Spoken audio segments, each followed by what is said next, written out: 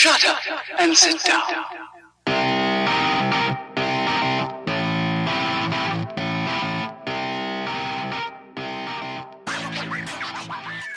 Hello strangers, and welcome to episode 74 of Strangers in a Cinema. I'm one of your co-hosts, Paul Anderson, here with Pete Wall and producer Jack Mills. Gentlemen, how are we? Yeah, I'm very well here, pressing the buttons, all good. As ever, good? Making the magic happen, Jack, as always. Yeah. So, glad to be here. And did you know, guys, that... what's this coming now? It's almost like we might be starting a little new feature. Did you know that on this day, in 1948, so 70 solid years ago, one John Carpenter was born? I did not know that. Happy birthday, Mr. Carpenter, if you're listening. So what I was thinking for the start of this week's show, and our In the Foyer section, is to get a pick for your favourite or most memorable John Carpenter movie, of which, of course, there are many beloved to fans across the world. I'm happy to do that, Pete. Yeah. But can we just exclude The Thing? Because that, I would say, is probably everyone's. I would say, almost inarguably the best John Carpenter film. Maybe that and Halloween. Let's exclude those two and go for a little bit off the... I'll go with that, Paul. We'll exclude it on the premise that we both think it's absolutely amazing, and then you can come in with what you think is next in line for you personally. What have you got? Well, I wouldn't say it's necessarily his best film, but it is certainly one of my favourites. And this is the Kurt Russell action Escape from New York.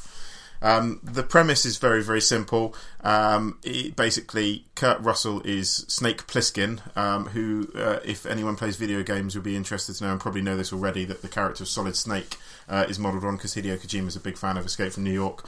And he is an ex-con that gets dropped into New York, or Manhattan, which is now a prison island, to rescue the president who's crash-landed there. So it's absolutely ridiculous. It's a lot of fun. Jack, have you seen this? No, I haven't. You haven't? Sounds Does it exciting, appeal? though. Yeah, It you does, should. yeah. I will. Before this day is out, you will leave with the Blu-ray, Jack. Okay, Well, fantastic. funny, Paul, that you mentioned that Kojima is a big fan of John Carpenter's stuff, because it turns out, from doing a bit of reading, that John Carpenter is actually a massive fan and player of video games. Okay. Do you want to guess at some of his most his favourite games of the last few years? What would you go? John Carpenter, near 70 years old. What would he be into? Skyrim. Not listed on the resource that I've got in front of me. We've got one of the series that you lads have been playing recently, Assassin's Creed 3. Apparently, big fan of that. Is that a good one? It's the American one. God of War, Dishonored. Apparently, he's at E3 almost every year. Oh, is he? So, I did not know this, but big gamer. God of War's mental, so I'll give him that. His apparently his son got him hooked on video games, Okay. and he's sort of carried on playing independently since then. But I was going to give a pick also for my John Carpenter movie, and it's going to be one that I didn't catch up with until quite recently, because I talked about it on the show, and that's going to be They Live. Oh, They Live's great. They Live is not the most highly regarded of John Carpenter's films. However, I think it's one of those that strikes you as sort of incredibly prescient when you watch it now, because this is this movie all about seeing the sort of reality behind the facade that people walk around with in a sort of increasingly corporate capitalist society, right?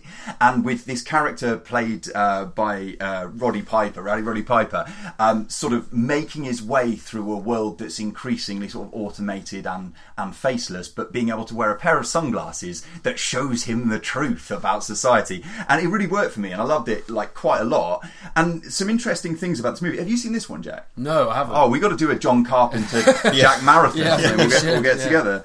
Apparently, you know this line that we talked about when we did the review, I've come here to chew bubblegum and kick ass and I'm all out of bubblegum, is one that Roddy Piper improvised himself based on a load of scripts that he'd written for his wrestling promos. Oh, okay. And pulled that one out. And then another thing, and the last point I'll make about They Live, is that obviously, Paul, you were talking about this off mic, there's this Keith David and Roddy Piper fight scene that goes on for eternity. I think at one point it was possibly the longest fist fight in film history, but I've got no sort of nothing to back that up as a true fact, but I'm fairly confident it was. We'll try these facts on for size. First of all, that scene was designed, rehearsed and choreographed in the backyard of John Carpenter's production office. and the second one, way better, this one, the fight was supposed to be 20 seconds. but both actors decided... How long does it run? It's got to be at least... I think 12 minutes. Is it 12 minutes? In total. Which is crazy. But they decided to duke it out for real, only faking like shots to the face, pretty much. And the rest of it is just them wrestling around for as I say, near eternity. But yeah, it's a strange film. It sort of feels a bit thrown them together at times.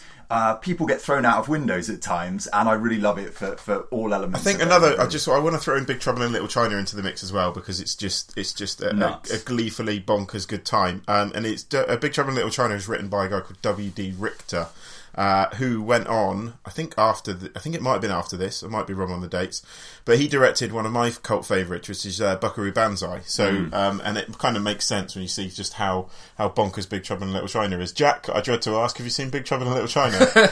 What do you think? No. Yes. You have seen it? No, I haven't. Okay. You've got some catching up to do, honestly. You're missing some treats there. So, let us know, listeners, what your favourite sort of John Carpenter moments are. I think it's fair to say his more recent output has not been of the best, but we're celebrating him rather than... happy birthday, Mr. Carpenter, and many more years to come, hopefully, many more happy and productive years for the man himself. So we're going to kick off our next section, which will be coming attractions, and we'll get to that in just a moment.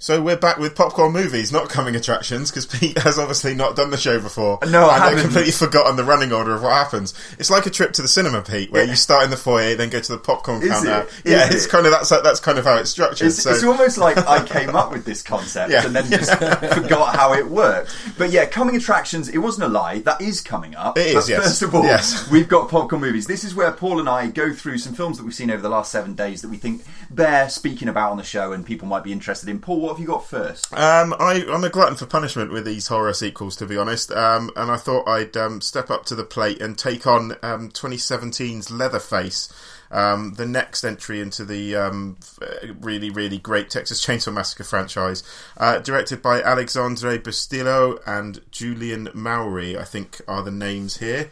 It was a crock of shit. To be perfectly honest. So why? Because I know that you've got all this ire towards this movie, but what's actually wrong with it? To start with, I wanted to give it credit for trying to do something a bit different. So it kind of puts itself as a setup, as a prequel to Texas Chainsaw Massacre. It's like background on Leatherface. Yeah, so it's kind of the kind of set up how the Leatherface character comes about, and it starts out trying to do something a bit different. So it's kind of like a road movie where you get a group escape from a mental hospital, and then they go on the run, and there's lots and lots of gore and lots of different things take place, and it's kind of establishing why Leatherface is the way that he is, and what Leatherface does before he's Leatherface, basically. The Sawyer family's in it again, which is the family from the series of films. I wanted to give it credit for that, and some of the gore's quite good in it, but again, it's just... two major problems with this. One of which is Leatherface. Characters like Leatherface don't need explaining. They're scary because they exist. They don't need context necessarily. Well, a lot of the fear, I think, comes from the not knowing, right? The mystery of that character. And the fact that if you look at the original Texas Chainsaw Massacre, the fact he just appears out of nowhere and then the door slams behind him, you're like, shit. And especially having watched Texas Chainsaw Massacre quite recently, it really highlights just how poor the remakes and all the sequels have actually been. And it's just a very flat movie. The acting's not particularly great. There's no one I would say who jumps out. Stephen Dorff's in this as a sort of bastard Deep South sheriff who's he'll take a check. He'll take a check. Yeah. There's no one particularly good in it, and it's just a very flat and poorly made film. Did you say something about how they try and explain away the psychology? Yeah, and this is getting to the other problem I have, and this is not just with this film. Sorry, you right, Jack? Yes. Just throwing around your headphones. Checking. Did you like the film? Or no. No, I didn't. No, okay, fair enough. Good. I'm not a fan of Texas Chainsaw Massacre either. What? Get out. Yeah, for sure. Sorry. Going back to what I was saying, this isn't just a problem with Texas Chainsaw Massacre in general or this film. This is a wider problem that horror cinema, I think, has a responsibility to deal with, which is at one point in the early setup that you look down on the hospital notes to the guys involved, to basically the guy that becomes Leatherface, his notes, and it just says bipolar. Right, well, but a symptom of bipolar is not murderously hacking up people with a chainsaw, and it seems very easy for horror films in general to just write off characters' actions just due to mental illness. Now that's misrepresentation in the current day and age, where a lot more focus is given to representation of minority groups in general, whether that be sexuality, whether that be race, whether that be gender. It just seems like representation of mental health on the screen, especially in horror cinema, is just completely ignored. It's why that film Split with James McAvoy so shit, though, isn't it? Yeah, exactly. It's exactly the same. No, it's exactly the same problem you had with Split. Yeah, because that's supposed to be DID, dissociative identity disorder. I think that's what it stands for. And again, it feels a bit irresponsible. It's not necessarily, I think, Paul, that you're saying that horror film directors are where you go to find out the nuances of sort of mental health. So I'm not saying that in the slightest, no. Categorization, but at the same time, when you actually put a name on it, it's like the problems I had as well with Side Effects, the Soderbergh movie, where you're naming actual like antipsychotic and antidepressant drugs, the brands that are available, whether stateside or in the UK, and then building this sort of fluffy, thrillery, blancmange plot around it. It feels a bit irresponsible, so I totally get that. And I think it's enhanced in Leatherface's case because the film just is not very good at all. There's some of the gore effects are quite good, but I would say it's needlessly gory without any context. It tries the twist they put in as to who is actually Leatherface. You can see come in a mile off, and it's not particularly clever. It's just not a very well executed film, to be honest. I would steer well clear. Let's lift that film off its feet and hang it onto a big hook. Yes, and, I agree. I'll come in with my first one of this week, and that's a little film I saw called Brad's Status. Currently taking some pelters from some critics, I think. This is directed by Mike White, and it was released just at the tail end of last year. I think we got it here at the beginning of this year, because it's just a fairly recent release at the cinemas anyway. It stars Ben Stiller as Brad, and he is this guy who seems to kind of have it all. He's relatively successful in his career, at least in... and from an outsider's point of view, he's relatively successful. He works for an NGO that is trying to sort of build a network for distributing funds around the world to help projects that need help. A fairly worthy cause, you would agree. He has a son. His son's looking to get a place at a prestigious college in the United States. He wants to study music, and he's happily married. So all going fairly well for Brad. The problem is that Brad thinks that his life doesn't measure up because, and I think we've all been here. I mean, Jack, you've just got out of school, so maybe not quite yet. But no, bear with me. But what he does almost constantly in his mind is he adds up what he's done and what he's got with what his school and particularly college friends have and what they've done and what he perceives that they've got. You know what we do, and as a society we do now, where we're constantly on Facebook sort of looking at other people's lives and feeling a bit bad inside and like, have I met the right person? Have I been to enough countries? Do I have an exciting life? This is crippling him. So the film's interesting to me because it's dealing with the way we perceive ourselves and the stories we tell ourselves about our status and the anxieties that we have surrounding that. My mother, rather surprisingly, when we were at a dinner recently, rather surprisingly because she's a very well-spoken Christian lady, but she said that she'd heard something that she liked, which was, if you've got one foot in the future and one foot in the past, then you're going to be pissing on the present. And I feel like that is exactly what he's doing here, because he's so wrapped up, this Ben Stiller character, in his own neurosis regarding his status, his achievements and his legacy, that he can't see what's in front of him, which is the fact that he's raised this son who has all this potential and ability and needs his support. He can't really see past the end of his nose for a lot of this movie. I think it's well observed, I think it's well written, and I think it will resonate particularly with an audience. Why are people throwing stones at it then, do you think? Because I've heard a lot of this, like, oh, boo-hoo, middle-class, white, heterosexual man, so your problems are so valid, that kind of thing. Now, I understand where that criticism comes from, because, yes, there are groups who are persecuted, who are in a much more difficult position, and I sometimes balk at this kind of obsession that a lot of prestige cinema has with the white middle classes or upper Terrence middle Malick classes. Recent Output, for example. Yeah, or a lot of like French movies that a couple that I've talked about recently, or a lot of Happy End is another one. I suppose, like even that Judd Apatow movie, This Is 40, where you think, well, this is 40 if you're a very comfortably well-off man, you know, with everything you could possibly want. But the truth is, no matter how much money you have, and no matter like how big your property is, you can still be curling up and dying inside. The last thing I want to mention about this is a lovely little cameo from Jermaine Clement from Flight of the Conchords, as a guy who, on the surface at least, has retired at about 40 and is living on a Hawaiian island with 2 young nubile girlfriends, and just kind of living it up. So it was good to see. I can imagine Jermaine Clement actually doing that for real, though. So, lovely beard come in, long hair. It's good stuff. But yeah, I do think this is smartly written. I will defend it, and I think it's worth checking out. You don't have to see it at the cinema; it'll be streaming soon. But that's Brad's status. Paul, what have you got to say? It brings me to my second film, which was going to be a feature review, guys. So apologies, it wasn't. But Pete didn't get to it. That's my fault. Yeah, that wasn't a dig, by the way. Just a statement. No, I'll take it. So this is Darkest Hour. This is Joe Wright's Churchill kind of biopic, I suppose. Well, not really biopic. It's set around about the. It's a small period of time. Yeah, small period of time during World War II, when basically Britain was on the ropes, and the Dunkirk evacuations were being planned, and people in Churchill's cabinet, including the King, played here. I'll get into the cast in a minute. Including the King, are kind of plotting against him to get rid of him. It treads very, very similar ground to Jonathan Teblitsky's Churchill from the middle of last year with Brian Cox in it. I didn't see that one either. Yeah, very, very similar ground in fairness. This stars, of course, Gary Oldman, who's getting a lot of buzz around this performance, Ben Mendelsohn as the King, who's very, very good in everything that he does, and as I probably mentioned, directed by Joe Wright.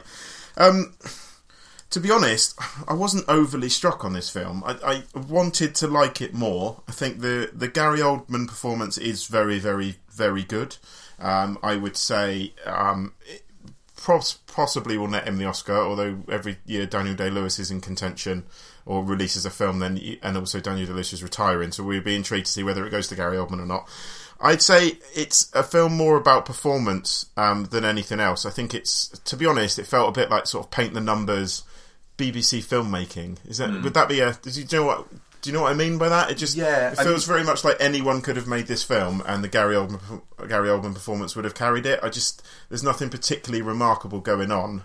Joe Wright, unless I'm mistaken, is the director of Atonement. Yes, correct. And that Jane Eyre adaptation, I think, and quite sort of stately, well groomed production and filmmaking, and the kind of thing that screams maybe for awards recognition. But I guess if I'm completely honest, Paul, one of the reasons I haven't rushed out to see it is because I had a concern that I'd have the feelings that you might be conveying about this film. It just felt very safe. It's just like, okay, you've got Gary Oldman in there, great. He does a good job. He's very watchable. But there's nothing really that exciting about it. And I would say, in terms of a film, I know Churchill got a bit of a bashing when it came out last year, but I would say Gary Oldman's performance is better than Brian Cox's, but that's not to the fault of Brian Cox, because Brian Cox in Churchill would have been told to shout all of his lines. That he certainly wouldn't have been something that I imagine he's come up with himself. So I'd say Gary Oldman's certainly better than that, and that ultimately makes this a slightly superior film to Churchill. But there's not much difference between the two, to be honest. And I just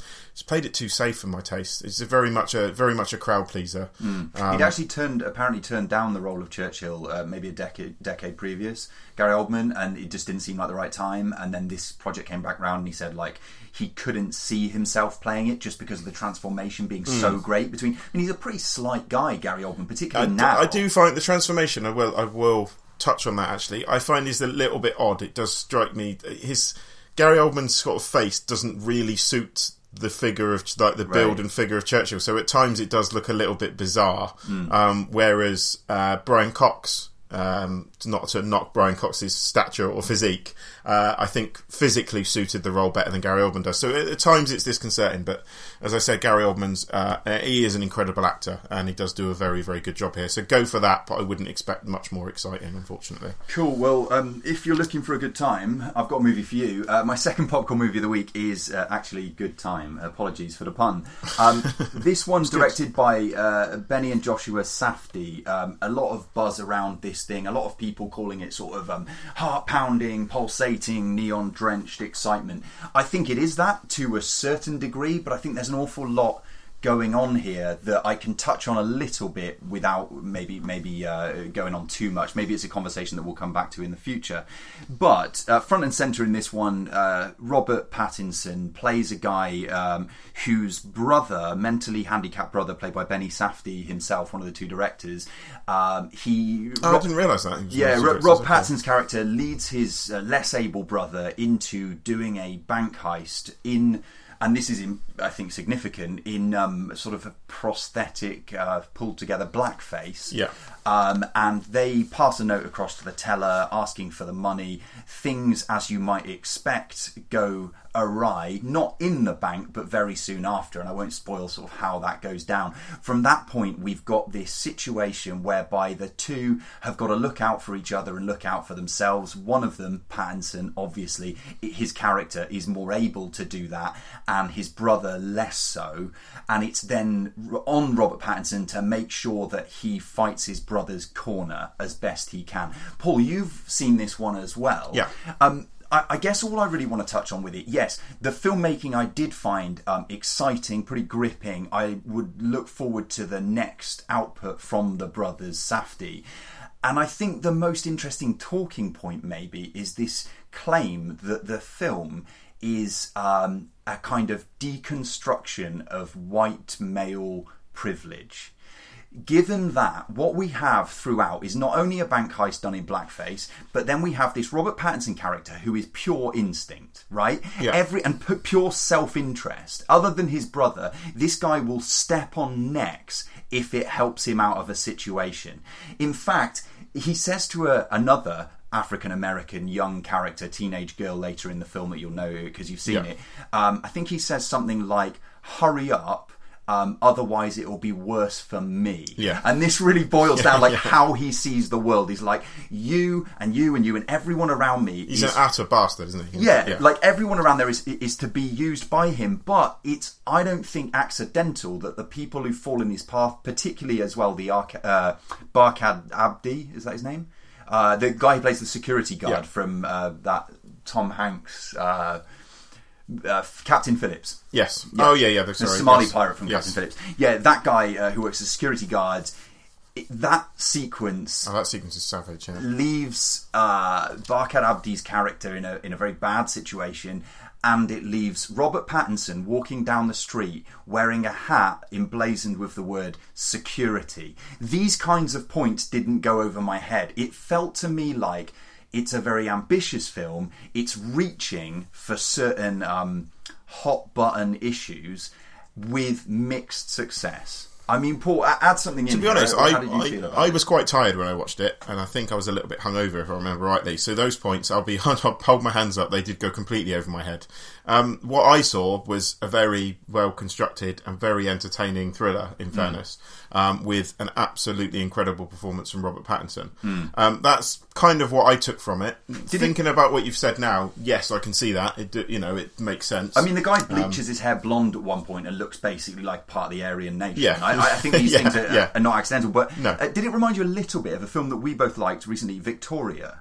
Where it's got something goes awry, it's over a limited span of time, it's kind of a race against the authorities. I think it had a similar aesthetic to Victoria, certainly, and I'm quite a big fan. As soon as you drench something in neon and put a banging electronic soundtrack on it, I'm in anyway. So yeah. I think you can take two things from it. I think as a standalone thriller without picking up those elements, which I didn't, I rated it. But yeah, and I suppose my very last point then is, you know how much we love that movie The Guest, which is all electro music backed, and that I really went for that, and I went for this. But I think my problem is when you put that kind of soundtrack in, which is increasingly popular in sort of like indie level mid-budget thrillers, in the background, thanks to Drive, basically. and you're trying to deal with perhaps such serious issues as I've touched on. There are times where, to me, it comes off a bit like now's not the time to be, ultra cool. No, I kind of agree, because it distracts. If the film is about bigger issues than being an entertaining thriller, then I missed it because I was distracted. To be honest, I was distracted by the neon and the banging soundtrack, and I enjoyed it on that basis. But yeah, I mean, it's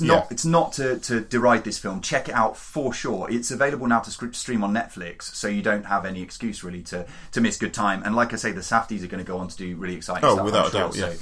We will be back anon with our actually at this coming time, attractions this time. The coming attractions section. See you in a second.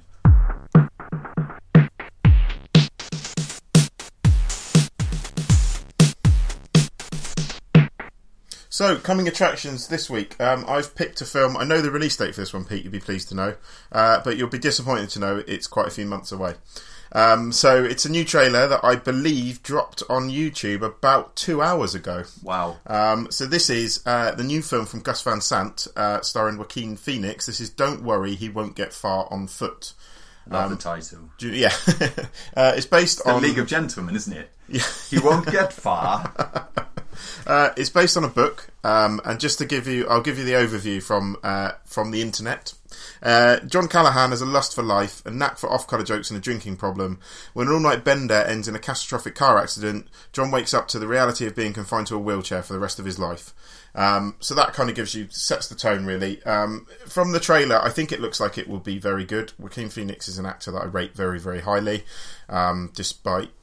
No, I don't think he's really done many Duff performances, has he? To be honest, I wouldn't say. I didn't have a lot of time for I'm Still Here. That was a joke that backfired, I think. Apart from I'm Still Here. It looks like it will be very entertaining. Gus Van Sant's last film was it Milk, or has he done something since then? I can't remember off the top of my head.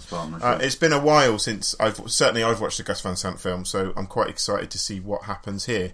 It looks like it will be a little bit off the wall in its kind of dark black comedy rather than a more direct, harsher drama. So I'm quite looking forward to it. And that releases, certainly US release date is currently May 2018, so hopefully it will follow here shortly afterwards. Pete, what have you got? A little bit sooner than in cinemas, Friday, January the 26th, at least in the UK, so just sort of a week and a half away. This one is Early Man. It's the new one from Nick Park and Aardman Studios. Aardman Studios, those paying attention will know that, a decade ago they had that fire at the Aardman factory and lost pretty much crap ton of their stuff, which must have just been soul destroying for the people working there. But these guys are the very forefront of stop motion animation, at least coming out of the UK. Their output in the past has been beloved to people across the world. Early Man stars absolutely everybody, from Tom Hiddleston to Maisie Williams from Game of Thrones to Paul's personal favourite, Eddie Redmayne.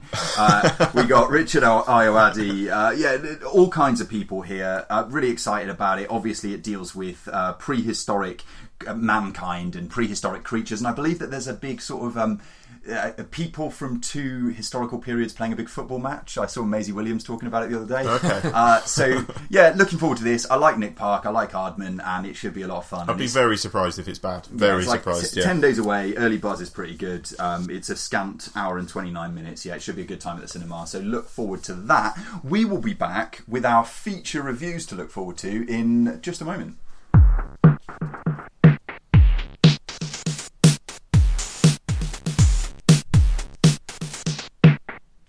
So back we are with our feature reviews. First this week is Alexander Payne's Downsizing. Pete, me and Jack have tried to set films up in the past and not done a very good job of it. So I said myself as well.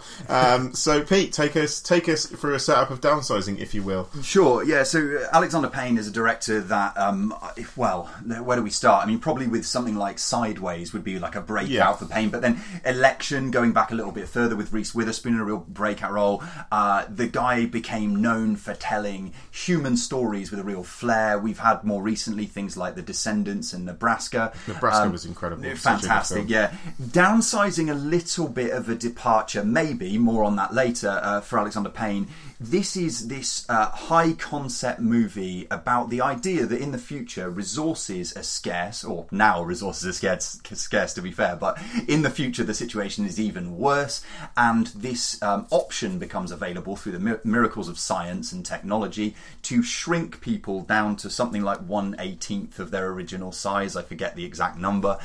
Tiny people, and 1/18 might be completely wrong. I think we just pulled that out. Close enough, I think. Yeah. But, tiny people. To make people tiny so that the amount of money that you currently possess will essentially give you a lifestyle way beyond your means, because everything that you need to buy is going to be necessarily much, much smaller, and you're going to live in an enclosed community that's going to be some kind of dream place. It sounds a bit Pleasantville, it sounds a bit Stepford Wives or something like that if you really think about it too hard. Does it work? Does it not work? Before we get to that, here is a clip. And do you understand that of your own free will, you will undergo the permanent and irreversible medical procedure commonly known as downsizing? And that following the procedure, your bodies will be approximately 0.0364% of their current mass and volume? Yeah. I'm sorry, Paul, I need a yes or no? Yes. Yes. And do you understand that there exists an approximately 1 in 225,000 chance that the procedure could result in injury, permanent disability, or death? So that gives you an idea of the actual process of downsizing. So starring in this, we have Matt Damon and Christoph Waltz are probably the most recognisable. Yeah. Who else have we got? You've got the Kristen Wiig. Kristen Wiig plays Matt Damon's wife. You heard in the clip. Yeah, that we've just heard there. So you heard in that clip that they have to make, or they decide to make the step to be downsized themselves. Then I guess a kind of middle class level couple, and they think that they're struggling to get by unless they take that decision. Near enough, right? Yeah.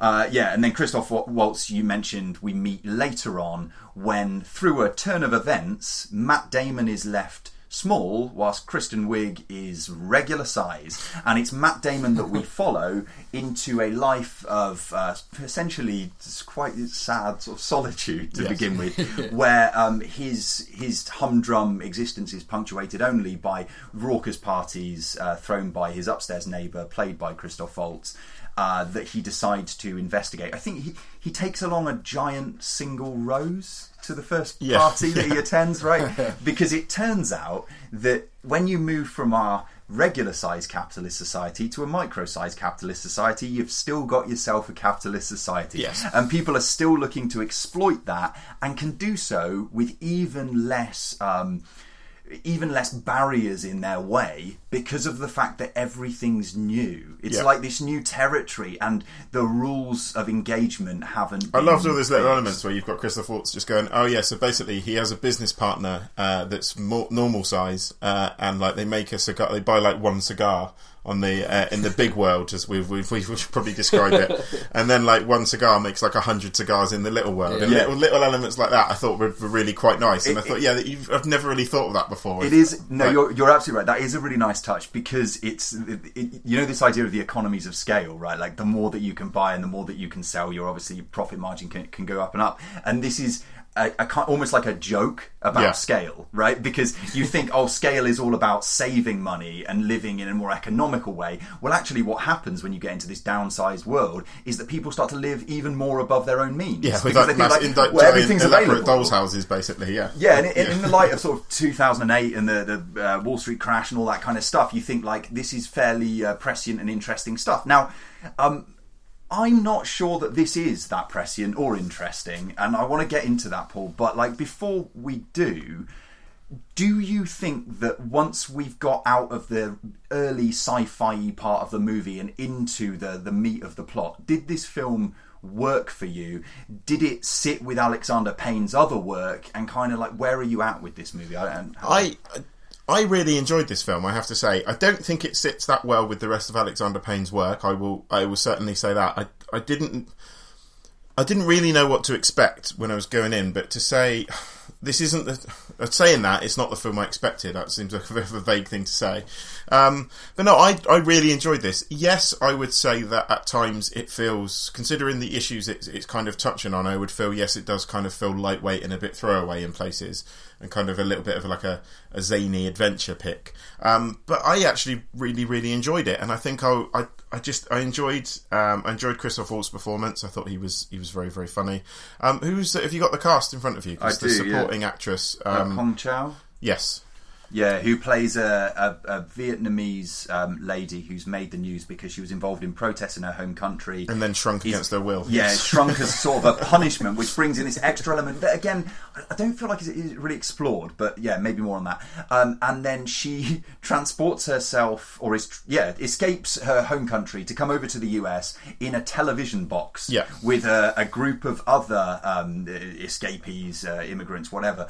And many, I think all in fact perish on that journey. She's the lone survivor, but she's got an artificial leg as a result of her injuries. Yeah. And she now works as a cleaner in the United States. Again, the the subtext is fairly clear here. So I thought her performance was fun. I liked the character. I said I really like Christoph Waltz's character. He was I haven't loved him for a while, in fairness, but I thought he was very good in this. Matt Damon gives a Matt Damon sort of performance. He's okay in it. I don't think he does anything particularly special, but he's kind of Matt Damon everyman duty here. And it was lightweight. Yes, it was a bit throwaway. I really like the fact that it kind of eschewed the normal kind of stereotypical, like, oh, let's try and dodge giant things. There wasn't like animal attacks or that kind of thing, although maybe it could have done with a bit more of that. Yeah, like stuff, having talked about The Incredible Shrinking Man quite recently, I kind of thought we'd be in that kind of territory here, and we weren't. And I kind of like the fact it didn't do that and tried to do something a bit different with the whole like economies of scale thing.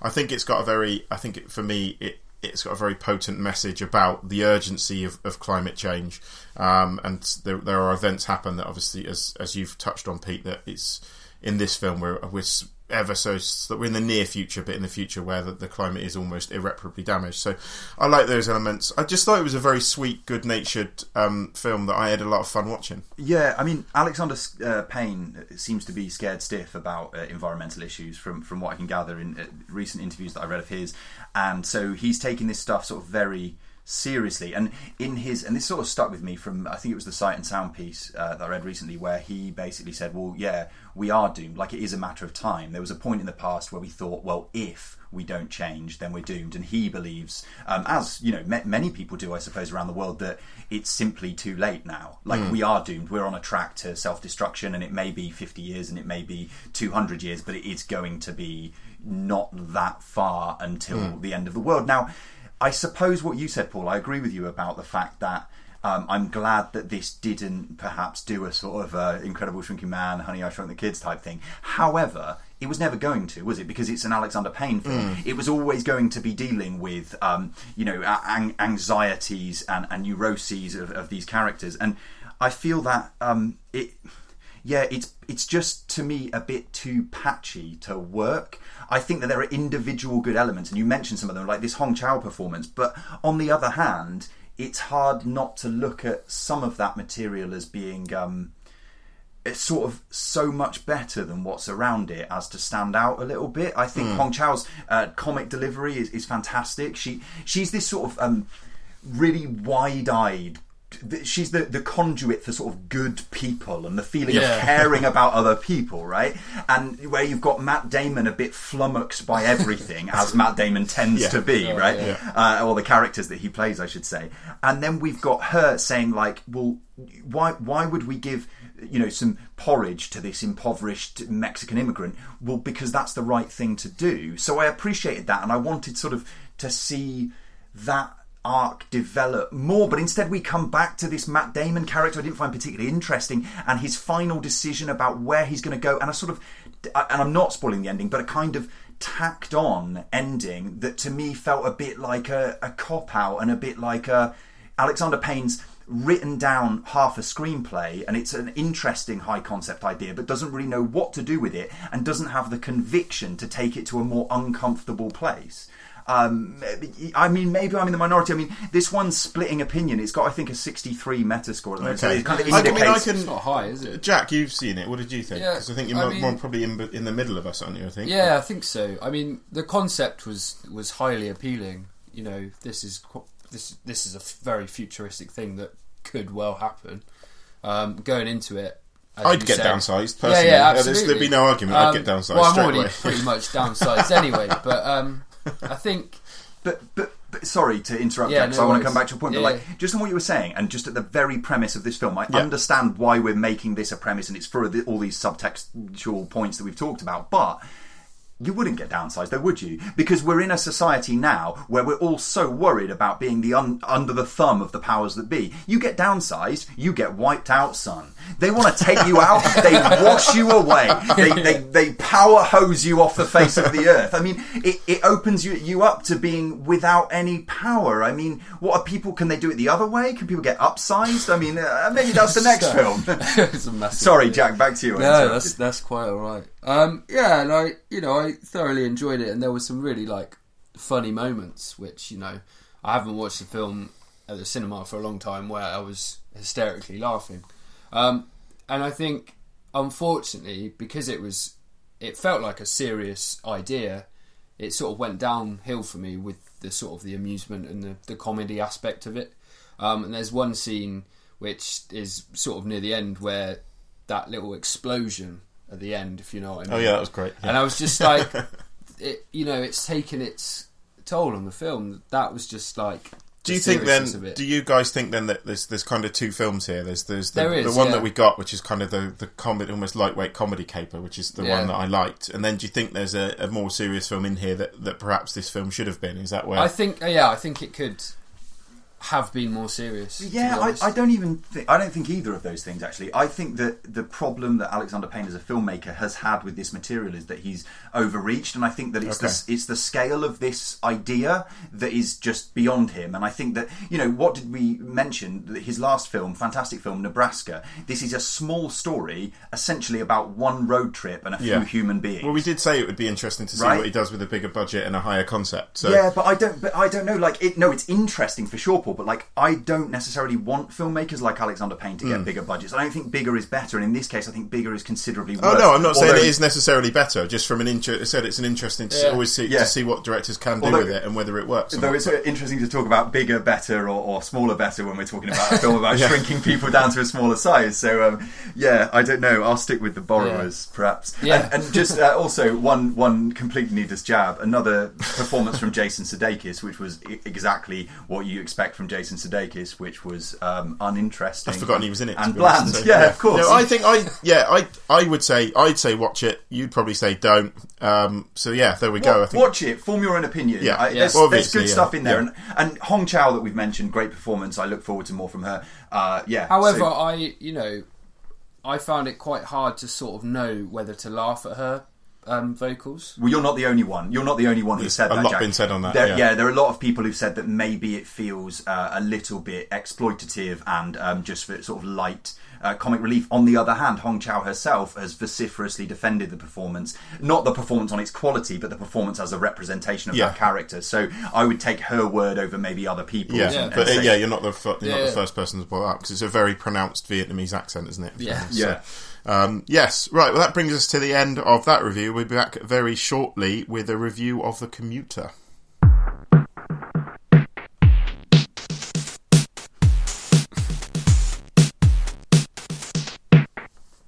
So, our second big juicy review for this week is the new one. If you'd seen Darkest Hour, we wouldn't have had to talk about this film. You're aware of that. I'm looking forward to talking about this, man. Not least because I have been banging the drum for director Jam Collet-Serra at least since we really liked The Shallows, which was his last agreed. one. The Shallows with Blake was Lively. superb. Yeah. I think our argument there, Paul, was basically, not between us, but the argument that we were putting forward is that Jam Collet-Serra is this sort of mid-budget action director who's doing something a bit more inventive than you get from a lot of other directors, and all kinds of elements in The Shallows would indicate that we had a point.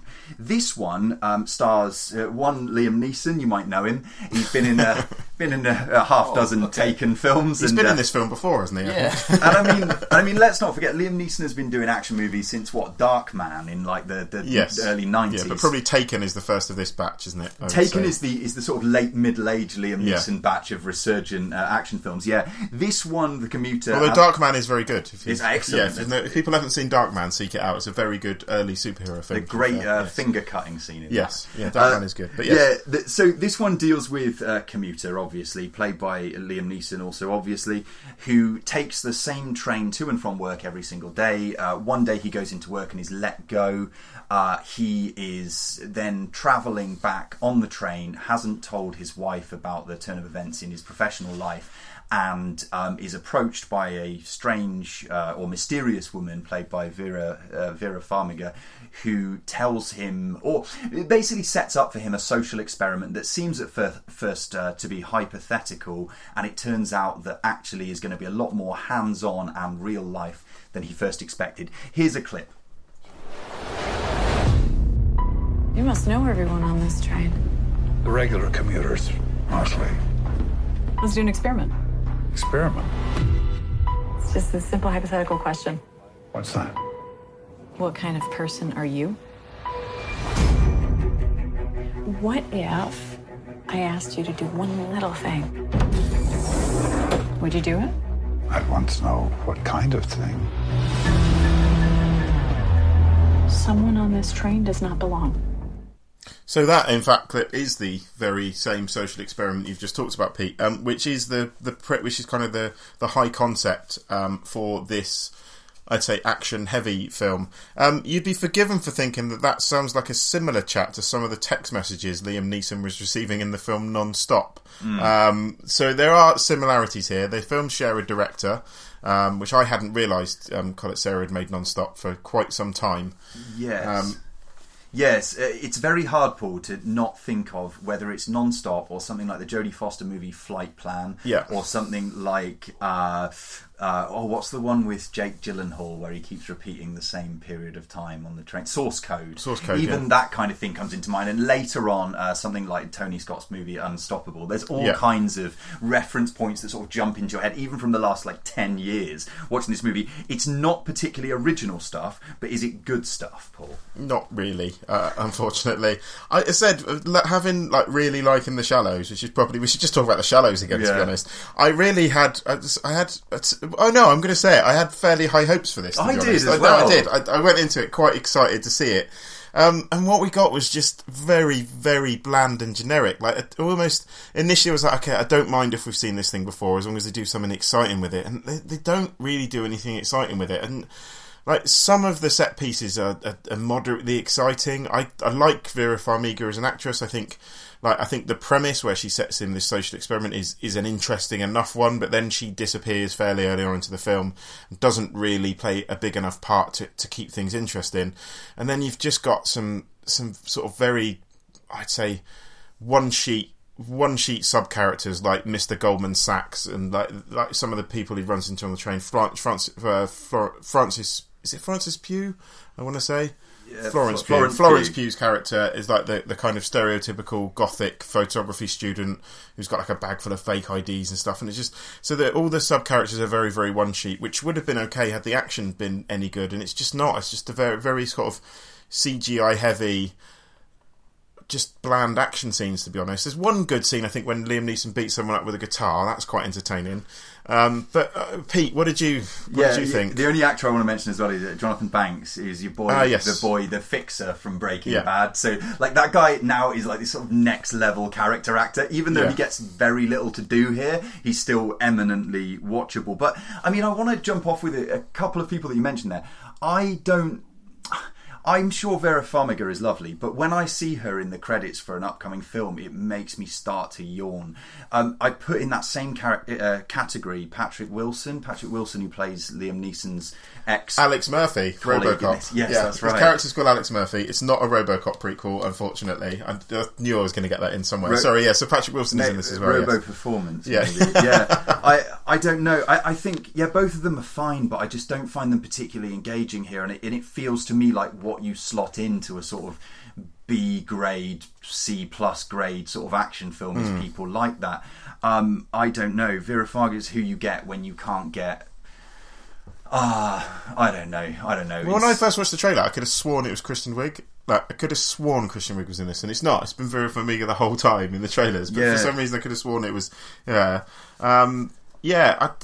It just feels so sort of by the books and like the result of some kind of formula that at every beat is what you would expect it to be, and that's fine. Like, if this shows up streaming in a year or whatever, bung it on, late at night, and you'll have an all right time. But to me, this is somewhere below like The Girl on the Train. I don't think it's been made very recently, Pete, and I tell you for why. Because Florence Pugh's in this, and I can't see off the back of the superb Lady Macbeth and really her good. Fantastic performance in that, I can't see her taking a role in this. And also, know, Liam Neeson's using a Windows phone in this. Now, I know for a while everyone in Hollywood was using Windows phones, but really, I've got a feeling this might have been on the shelf for quite some time, or in fact parked in the siding somewhere, and has just been sort of put out in, just sort of dumped out because no one's that confident in it being a success. So we've got, we've got here, just to jump in on this, like,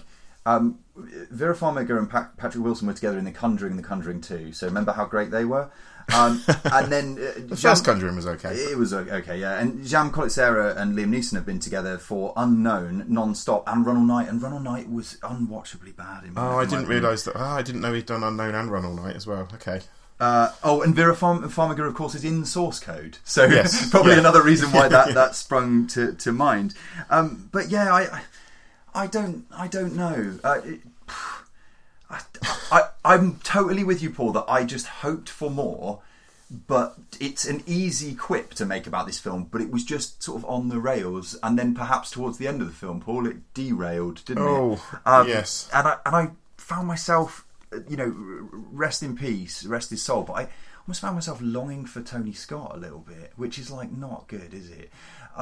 When it comes to an action film. No, because Unstoppable was a much better film than this one. I would say definitely. Well, maybe not much better, but it was a better film. It's just a bit more exciting. Yeah, Jack, you haven't seen this. Sorry, I was going to pull you into this review. I think I haven't missed much. You had a headache, didn't you? Which is probably for the best, to be honest. You're left with a headache as well. To be fair. Paul. What we can get out of the ashes of this review, let's get some positivity. Is, what would you recommend instead of this? Because there's things we've talked about. I'm going to throw one out there. Train to Busan. Not perfect, not great, but a film on a train that involves stuff going wrong that ends with a derailment that is better than this. Yeah, Train to Busan is a good one, I think. The other film I would recommend instead of this is Runaway Train, which stars Jon Voight and, bear with me listeners, because I've completely forgotten who else is in this.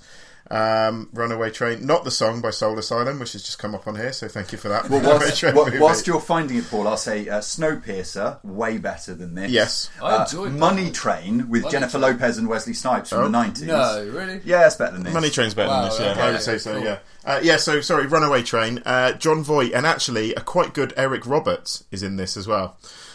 So I would say probably Runaway Train, directed by Andrei Konchalovsky. I've ruined his name there. Rebecca De Mornay's in this as well in Runaway Train. So that's pretty much any other train film. And also, as the last point, like, don't call stuff the something when the thing is a person's name. When we went to The Accountant, were you buzzing in your seat? Oh, The Accountant. What's it about? It's about an accountant. Oh, what's this? The Commuter. It's about a commuter. Wow, how inventive. What about Training Day? Oh, right, on that note, we're pretty much at the end of the show. We'll be back next week with reviews of Pixar's latest effort, Coco, and Spielberg's latest effort, The Post. So, looking forward to that one. Absolutely. In the meantime, find us over at strangersinthecinema.co.uk, at Strangers Cinema on Twitter, or Strangers in the Cinema on Instagram or Facebook. I've been Paul, thank you for listening. We'll catch you all next week. Cheers. Shut up and sit down.